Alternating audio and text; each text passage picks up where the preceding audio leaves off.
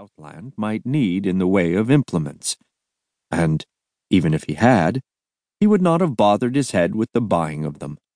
Such matters were to be left at the discretion of his general manager and that gentleman's assistants.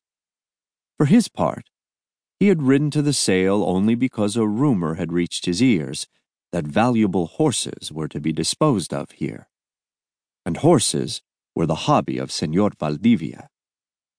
Señor Valdivia knew them from all angles. He had hunted foxes across the grasslands of England.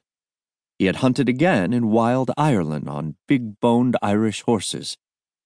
He had ridden Arabs of ancient blood and shuffling gait across the deserts of their native land. He had wagered his tens of thousands of francs at Longchamp and smiled at his losses. He had wagered his thousands at Epsom and smiled at his winnings. He had maintained a stud in Austria to work out some fanciful ideas of his own connected with the breeding of the equine race. On this particular trip to the States, his one purpose, if he really could ever be said to have a greater purpose than amusement, was to pick up horses that might be used by his ranch riders in the distant Southland. He had already collected 200. He wanted still more, and the ship that was to convey them south was already chartered and lay in the harbor of New Orleans, awaiting his pleasure. Such was the scale on which the Señor worked his will, kingly in all things. Like a king in this, also. Time pressed upon him now, but he could not resist the temptation of this last sale before he departed. But there was a dreary interval before the horses were produced. First came the furniture of the house, from enlarged photographs of the ancestors of that extinct family, to the rocking chair with the tattered lace headrest in which Grandmother Garrison had sat while she knitted stockings and dreamed upon the world. These things were bought by a junk dealer, who also acquired most of the agricultural implements.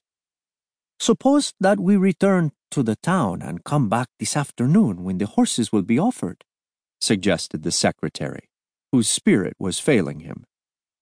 But the master was iron.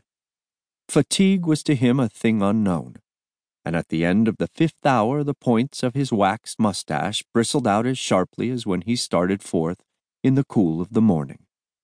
For he was one of those rare fellows who always seem impervious to blowing dust and burning suns. There was always a hint of color in his sallow cheeks. There was always that champagne sparkle of liveliness in his eyes. "I must tell you for the 100th time, Carreño," he said, "that culture is in the mind, not in the body, and that the mind never drinks more freely or more deeply than when the customs of foreign lands are under observation." Carreño, said some who had malice in their hearts, had been chosen by his master as secretary because he presented a contrast that was so flattering to the king of the Pampas. He was a dumpy youth who still lacked something of his 30th year, but there seemed more weariness of age in his dull, flat eyes than in the sparkling glance of Valdivia. He was one who did not find it possible to contradict Valdivia even in his own heart of hearts. He was like some churchmen. He revered high position and established customs so much that to deny the righteousness and the all-pervading wisdom of the Valdivia was like denying the same qualities in the Creator. Now he winced a little and blinked the running perspiration out of his eyes, but he nodded in agreement. "Yet, as yourself said yesterday, sir, a land of such barbarians."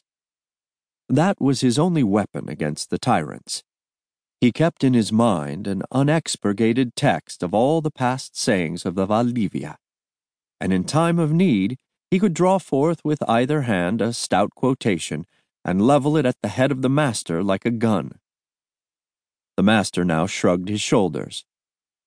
"Yesterday was yesterday," he said. "Today is today. Your body has always been fat, Carreño. Take care of your brain, my lad. Take care of your brain." Just what was meant by this last warning